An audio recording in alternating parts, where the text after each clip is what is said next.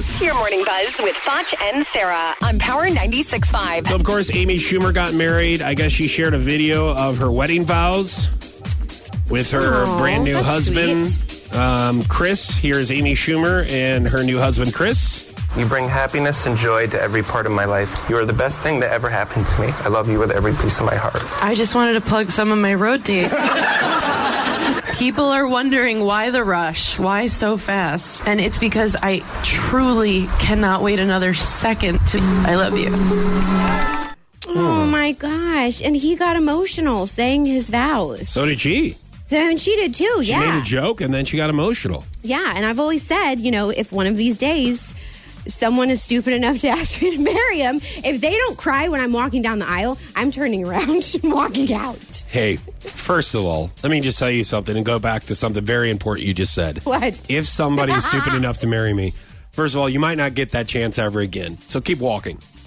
I don't care if they're crying or not.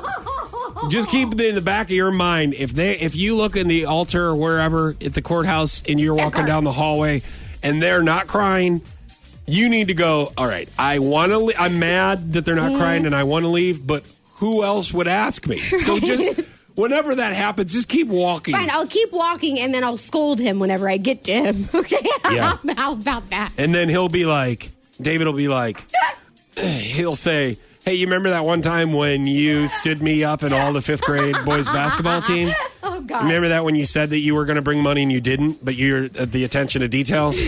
Yeah, I'm glad you walked all the way here because here I am. Let's talk about some other times where you dropped the basketball in this relationship. That's so lame.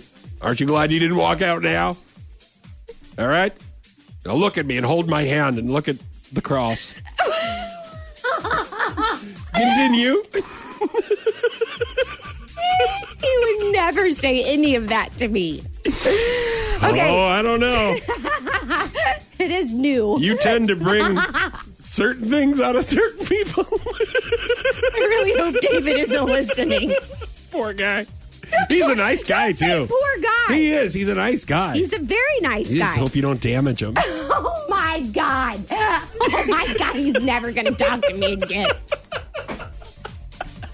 And then it's going to be my fault. Oh, yeah. So it's always my fault. You fault. and Emily are going to have to adopt me and Tingy once I'm single for the rest of my life. Hell no. Well, you better knock it off. David, please take her off our hands. That was your Morning Buzz with Foch and Sarah on Power 96.5.